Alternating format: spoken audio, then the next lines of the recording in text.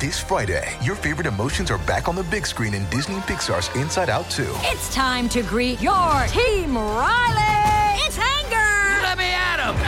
Fear! Safety checklist is complete! Disgust! Ew, ew! Sadness is in the house! Oh, no.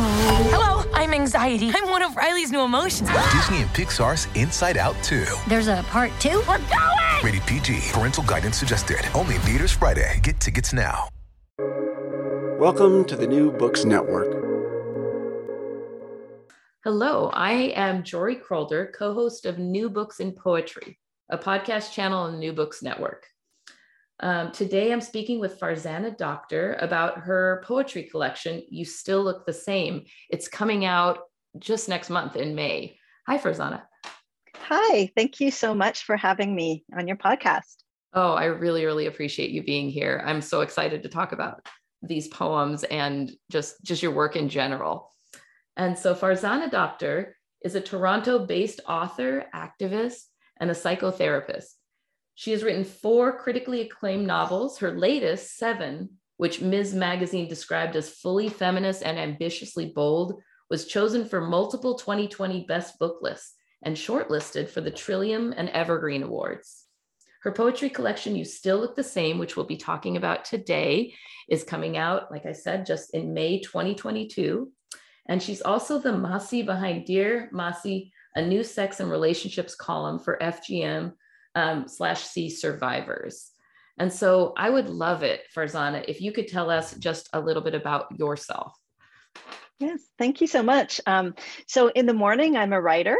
And then in the afternoon, I'm a psychotherapist. I went to school to become a social worker. And so I'm a registered social worker, but all through my childhood and teen years and adult life, I've been writing. And I really spent most of my writing career on novels.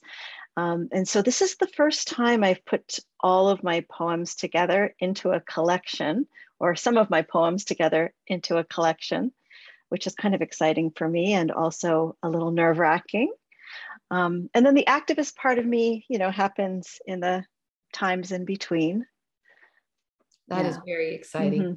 Mm-hmm. Tell me, before we dive into your poetry, tell me a little bit more about the process of putting them together into a collection. You say it's a little bit nerve-wracking. What was that like? And why did you decide to do it? Yeah, I think the nerve-wracking part of it is that it feels really vulnerable. Probably every poem, at least the kernel of it, came from something personal and then, ends up being written and rewritten many, many times until it becomes something else. But there are these very personal kernels. And of course, with novel writing, there are also personal, inspirations and kernels there too, but this felt just a little bit more bare. And in terms of putting it together into a collection, I had, over 100 poems, and I had to think about, what was this collection about? What was it for? What was I trying to say? What was I trying to do? And so I had to weed out lots of the poems that didn't fit.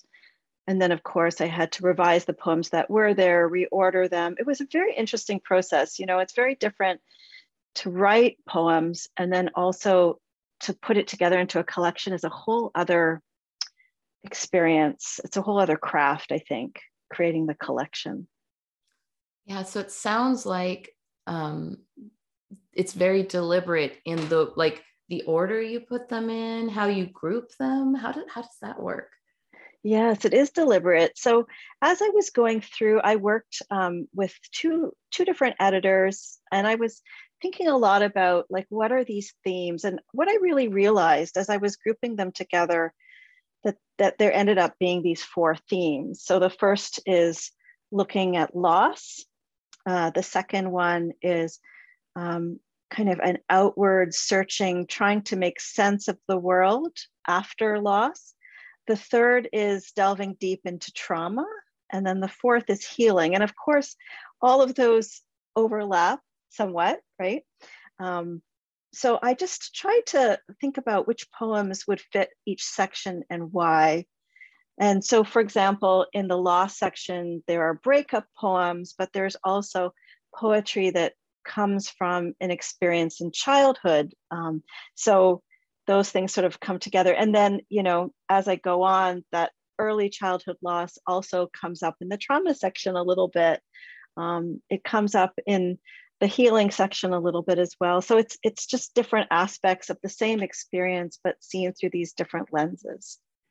The other piece of it was, I really think of this as a collection of my 40s. I'm 51 now, and I wrote or rewrote these poems in this very tumultuous decade. It was the most tumultuous decade, I hope, of my life. I hope there isn't going to be another tumultuous decade like this one. So it was also kind of looking at what was going on in all of these years in this decade, and how did I want to make sense of that as well. I really appreciate your perspective as a woman going through these transitions. As a 53-year-old, it really resonated with me. And, great. And so when it comes to transitions, I don't know, what was your approach to that? I know you're all about stories. So I just feel like your work as a psychotherapist probably informs, just hearing the way that this is set up, informs this poetry and the way you look at it. What do you have to speak to when it comes to transitions and how maybe this poetry helped you through it? Or Yeah, I think writing in general and poetry has always been there in my life. It's always been a way to make sense of my experience and the world in general. And I think it can have a really therapeutic value in that. And then, of course, when you're trying to create something, craft something into something more artful, then you have to kind of go beyond yourself and your own experience. But I do really think that this book is informed by my own personal experiences, but also my way of seeing things through the lens of a psychotherapist. I've been a psychotherapist for close to 30 years now. And so I find it very hard to separate these parts of myself. So as you see with the different sections, it starts with therapy homework. And that's a bit tongue in cheek, because therapists love to give homework that clients never want to do, including me as a client, including me as a therapist. So it's a bit tongue in cheek, but it's also therapy homework in terms of how do we make sense of the complicated stuff we're going through. Yes. I noticed those chapter headings and definitely the humor involved in the therapy homework but then when you get to the haikus, which I didn't even realize they were haiku at the bottom, those are very interesting. Can you tell us more about those? Yeah, I love writing haiku, and I think I would like to do more writing with constraints because it's just a really fun way to engage with craft. So I've been writing haiku for a long time. I think I learned how to write haiku in high school, which is fantastic, right? I think one of the things that makes poetry so accessible is that we do learn some of these forms in school. So so I wanted to try to find a way to encapsulate each section to help the reader understand what was coming. So for example, the first one is therapy homework, describe your world ending in as few words as possible, which is also tongue in cheek because the constraint of as few words as possible is kind of silly. So I ended up writing, one day we left home, forgot to lock the front door, terrible mistake. So, haiku are mood poems. So, forgetting to lock the front door is a kind of, it's a thing that we all do, but it can also be disastrous. We could get robbed. In this case, forgetting to lock the front door was more about forgetting to maybe pay attention to something really important that was happening. So that's what I was going for. It was very short ways to encapsulate what each section was about. And I find that's part of what I love about talking to poets is when I work with my high school students on poetry, most of the time we approach it without paying attention to authorial intent, just because you don't always have access to that. And it empowers the students to say, you can create meaning from this without knowing necessarily. That being said, so interesting to hear what is behind some of these poems. And you talked about, you talked about structure and how structure kind of, it has a weird way of imposing, because it imposes these constrictions on your writing, it can give you more freedom in a weirdly ironic way. And I want to talk about the poem, How to Get Wi-Fi at, and I'm not sure I'm pronouncing this correctly, but Jamia Milia in 14 Easy Steps on page 27. Just the tone in that poem and trying to figure out how you were creating it and the structure of a list poem. I would love to hear you read it, and then I'd love to hear you speak to it a little bit more. Okay, I'll read it. I'll start with reading it. How to Get Wi-Fi at Jamia Millia in 14 Easy Steps. And maybe I'll just mention that Jamia Millia is a university in Delhi. Great. And I was doing a 1 week writer in residence at Jamia Millia. So this was a little bit about my experience of being there. 1, go to the first office where a man with a handlebar mustache will direct you to a second with a green tie and the correct application form. 2, affix a current passport photo. Write your father's name on line 4. Remember your temporary cell number. 3, cross muddy campus field. Adore water lilies in garden pond. Smile at young women reading Premchand in weak Delhi sunshine. 4, drink chai with the department head whose thick hair reminds you of a Bollywood star, his name, tip of tongue, eluding you. 5, carry his signature to the second office, supplicate to green tie, who will shake his head, point to the next desk over. 6, hold your tongue when a man with a shiny pate says a 3-line paragraph not previously requested is now required. 7, speed dial the department head, seek administrative rescue. 8, prepare yourself when Baldev remains resolute, and even department head Shah Rukh Khan, yes, that's it, is not exempt to procedure and must phone department head number 2 to plead your case. 9, department head number 2 will greet you with a slight bow, pressed palms, tranced out smile, and will sing-song the necessity of this and that policy. Sigh into his calm face, nod, gather your things. 10, when you stand, he'll insist that you mustn't traverse this sodden campus.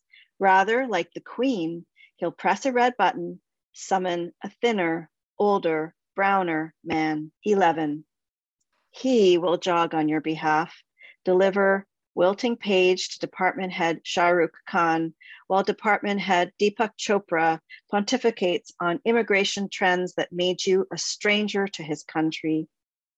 12, when jogger uncle returns with the completed document, don't high-five him. Instead, smile red-faced while Deepak ushers you out of his office back to where you started.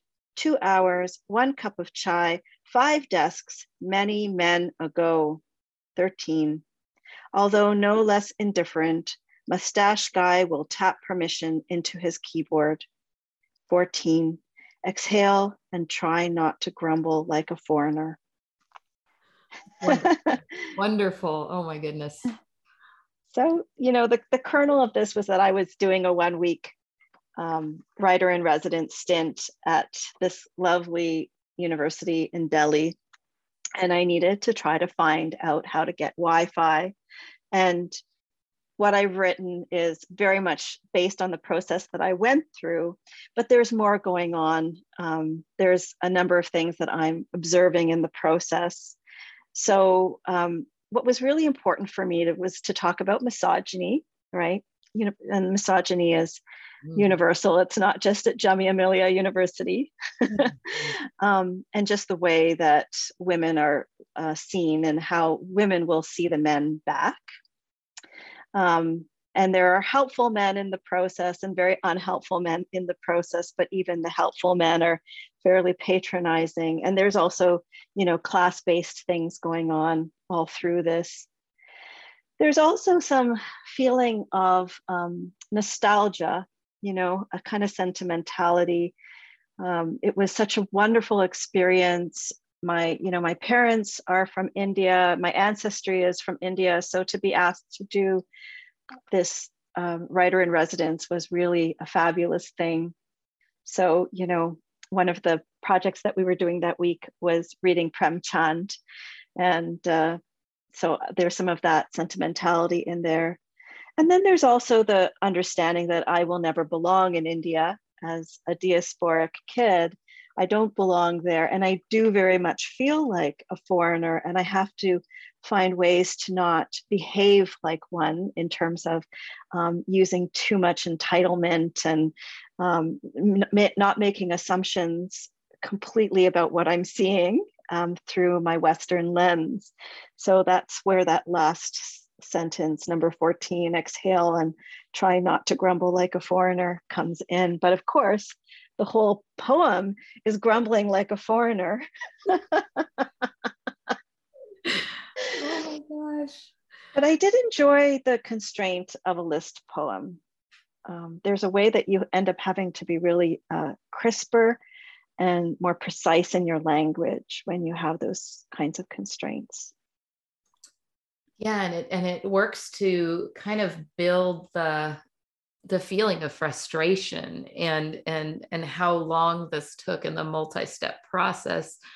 How did you go about choosing and then creating the tone, the multiple tones that you have in there? I mean, there's one of humor, but it goes, I don't know, it's just so many layers. And I'd love to hear a little bit more about the choices that went into that. Mm-hmm. I think, the choices come mostly in some of the final edits. I think I just kind of free write, and then I have to fix later. A lot of my poems start off very ugly, I would say, and then they get better. So I wanted to ensure that I was talking very seriously about the issue of sexism. So there needed to be seriousness, but there also had to be some playfulness in there. There had to be a little self-deprecation in there. So I, tried to work with that. As a novelist, I've worked very hard with pacing, having the very difficult subjects followed by the lighter, funnier things, because I think it helps a reader to be able to move through something, especially the most serious issues, when there is this kind of playful roller coaster. Plus, life is like that, right? Like life is this was funny and this was frustrating. and it shows kind of your attitude and way of dealing with it, because we all encounter these different kinds of frustrations, and just your attitude towards them and laughing at yourself a little bit and laughing at the situation. It just works. It works. It hits so well. Oh my goodness. I'm trying to decide that now. I'm not sure exactly where this fits thematically, but the Sky in My Veins was a poem that also had some resonance for me on page 99. And I'm wondering what was behind that, and what maybe you can read it to us and tell us a little bit about that. Okay. Sky in my veins. In last night's dream, tropical fish swam just beneath my skin surface, my forearm a spy hole into an aquarium. They flexed and floated, tetras, guppies, a single catfish, sea plants swayed in the current. A view into an interior universe. One winked at me, an angelfish, veil tail waving sultry. She taught me to part my lips, learn to breathe underwater. I awoke unafraid, For if there is an ocean in my limbs, there must be sky in my veins. So this was a poem that didn't make a lot of sense to me when I first wrote it. It just seemed to come. But I knew that it had something to do with spirituality. It's in the last section of the collection, which is the healing section. Because one of my experiences in the last decade has been to embrace all of the quirky, odd, inexplicable kinds of things that I sort of categorize as spiritual experience.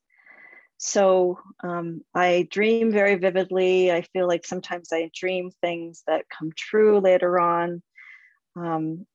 I sometimes feel like I talk to ancestors and ghosts. And so sky in my veins means that there's some spirituality coursing through me. And this is a way to turn towards that and not deny it and embrace it, I think. I think that's what it's about. I love that. And a particular line in the poem where it says, let's see, I'm trying to find about there being a fish that taught you to part your lips, learn to breathe underwater. That line seemed to be, I don't know. And I have the same experience. I read it and it felt really significant, but I wasn't sure why. Do you have anything to say about that line? I think that's about like taking the leap of faith, to part your lips and breathe underwater when you're not a creature or you think you're not a creature that can do that, means to take a chance. Also, parting my lips, there's a couple of resonances there. One is about finding voice. So often our voice gets trampled on when we are growing up for various reasons. So to part your lips means to reclaim voice, but part your lips can also have a little bit of a sexual undertone. And with the angelfish, with her veil tail waving sultry, it's also reclaiming the sexual parts of ourselves that can be also trampled when we're young, really subsumed. And so, and creativity and sexuality are kind of one and the same, or they can be. So it's also about that. So it's interesting, just in terms of a craft piece, I didn't have that stanza originally. I was trying to make sense of what I had written. What was this poem really about? And I knew maybe I needed just a little bit more. And one of my poetry editors said, like, you need to give us more. This doesn't make any sense to me. And I was like, yeah, it doesn't make sense to me either. So that was the stanza that came to me as a way of making sense of the whole poem. It's weird how it works sometimes. It really is. It's beautiful. It is beautiful. I would love to hear a little bit about which poets are your influences when it comes to poetry. I'm part of a group online called Teach Living Poets. And it's all about realizing that the canon poets are great. There's some wonderful poetry out there, but there's also poets writing right now that a lot of people don't even know about. And it's gorgeous. So who, living or canon, do you look to? Yeah, one of my really favorite poets is Gregory Schofield. So he is a Métis poet, and he writes often on the themes of his own family and the murdered and missing Indigenous women. And he writes it in a way that is full of like beauty and depth and spirituality, and it's narrative and lyrical. So he's one of my favorites. But let me think of a few others. Let me tell you about some that I've maybe read this year. I don't feel like besides him, I don't feel like I ever can figure out favorites, but I can tell you what I've read and enjoyed recently. So let's see. I read Mary Oliver's Dog Songs this year, and I have a dog, and I have a very senior dog. She's 14, and there was a lot of solace that I got from, just because this is a stage in my dog's life when things are much harder. So that was really beautiful to read. The poet who gave me the blurb on the cover of the book is someone I worked with in a mentorship. She was my mentor, Sonnet LeBay. So Sonnet LeBay is somebody who I admire quite a lot. And then let's see, I'm just looking at some of my books on my shelf here. Shanice Jan Muhammad. She wrote a book called Reminders on the Path, and it's a very spiritual text as well. Amber Dawn is a poet who wrote a book called My Art is Killing Me and Other Poems. And I related to so much of what it's like to the difficulties of being an artist in this world, and also what it's like to process trauma through the page. So those are a few who come to mind. Oh, beautiful. They're all living, and I think they're all Canadian. Yeah. Ah, wonderful. I was writing down furiously as you mentioned it, because many of those are unfamiliar to me. I want to, before we end, I would love to talk about one more poem, and it's one of my favorite forms, after poems. I use mentor texts with my students all the time to have them learn how to analyze poetry, but also to write their own. And so Rumi's, after Rumi's, who makes these changes on 31, and I really enjoy Rumi, and I hadn't read this one of his, so because I immediately looked that up. And then your poem, please, if you would read that for us and then speak to it a bit, that would be lovely. Okay. After Rumi's, who makes these changes? Who makes these changes? I speak 1,000 words, the wrong one echoes. I run after affection and find myself chased by a ghost. I invite everybody, no one RSVPs. I cook lavish meals for dozens and eat alone. I should be suspicious of what I want. So I can't even remember where I found Rumi's poem, but it really struck me as a kind of regret poem. And it's in the second section of the poetry collection, where I think a lot of the poems about grappling are in there. And to me, this is a poem, or my after poem is really about how we sometimes strive, we sometimes hustle, we try a little too hard to get to an outcome. And it may be the wrong time, it might be the wrong effort, it might be the wrong energy, but we try to control what is sometimes uncontrollable.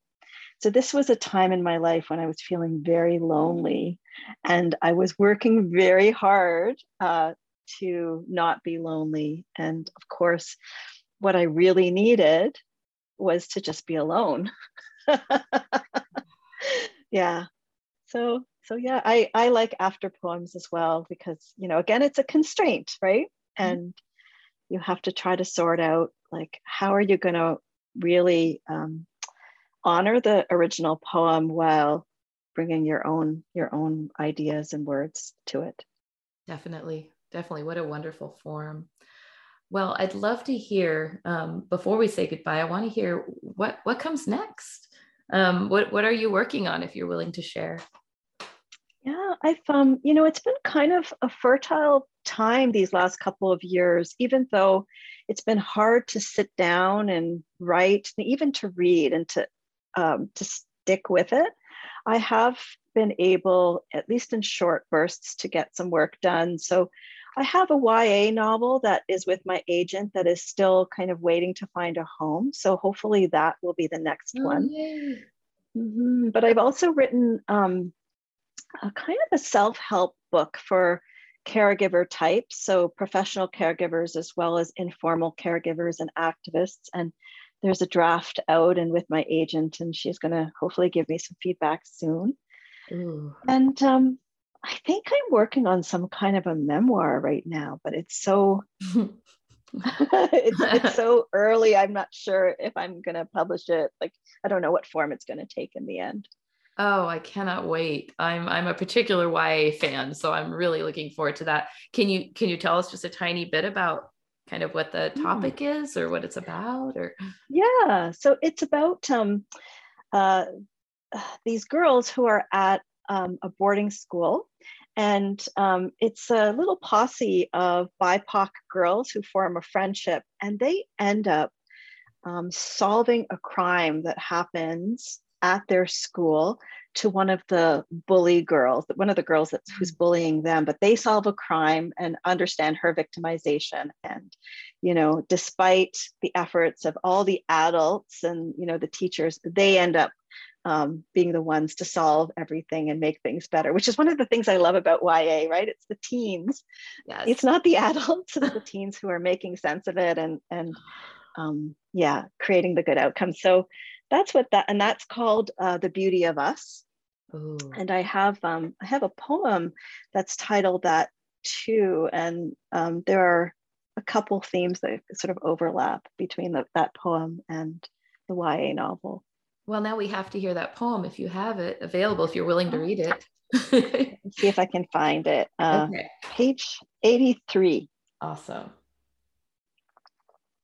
And then I'll tell you what it's about as well. The Beauty of Us. You're a chocolate face, sunburnt Melissa Miller's grade 1 insult. So what? You're a vanilla face. My mother's coached words did not help. Small town Whitby, Tuesday afternoon brownies, daily Lord's prayers, Friday evening Gujarati classes. Packy, go home. 4th grader Michael Bolton, armpit stink blur, shook salt over my scalp, white crystals sharp, wounding. I scratched all day. My mother dissolved, violence under shower spray, no more tears shampoo, telephoned Ed Broadbent, booked an appointment to end the cruelty of school children. And we are not even from Pakistan. I refused to go. She went without me. Years after the cancer took over, years after I tried to forget her, years after I shunned the pre-meds who looked like me, years after I streaked my hair blonde, I remembered her fury, stepped into its petticoat, wrapped 6 yards of livid silk around childbearing hips, draped pallu across heavy breasts. Before the mirror, I admire her brown face, adorn our hair with fragrant white lilies, see the beauty of us. So that is based in some, real experiences with my mother as I was growing up and in school, and how where the crossover happens for the YA is just the scene of stepping into a petticoat that is similar but also different to this poem. It's about a kind of coming of age. Oh, thank you so much. That was beautiful. And I really appreciate you talking with me today. Thank you. Oh, it's been so informing. This is Jory Kralder, and I've been speaking with Farzana Doctor, who has a poetry collection coming out in May 2022 titled You Still Look the Same. Great talking to you, and I can't wait to see some of your new work. Thank you so much. And can I add one little thing? Yes, please. The book is going to be available worldwide in ebook and audiobook format. In paper, it's available UK, US, and Canada. But I wanted people to know about the audiobook because some people are a little tentative about poetry. And I think that maybe an audiobook might be a way for people like that to enter into the world of poetry. Definitely. Oh, that's wonderful. Thank you so much, Farzana. Thank you.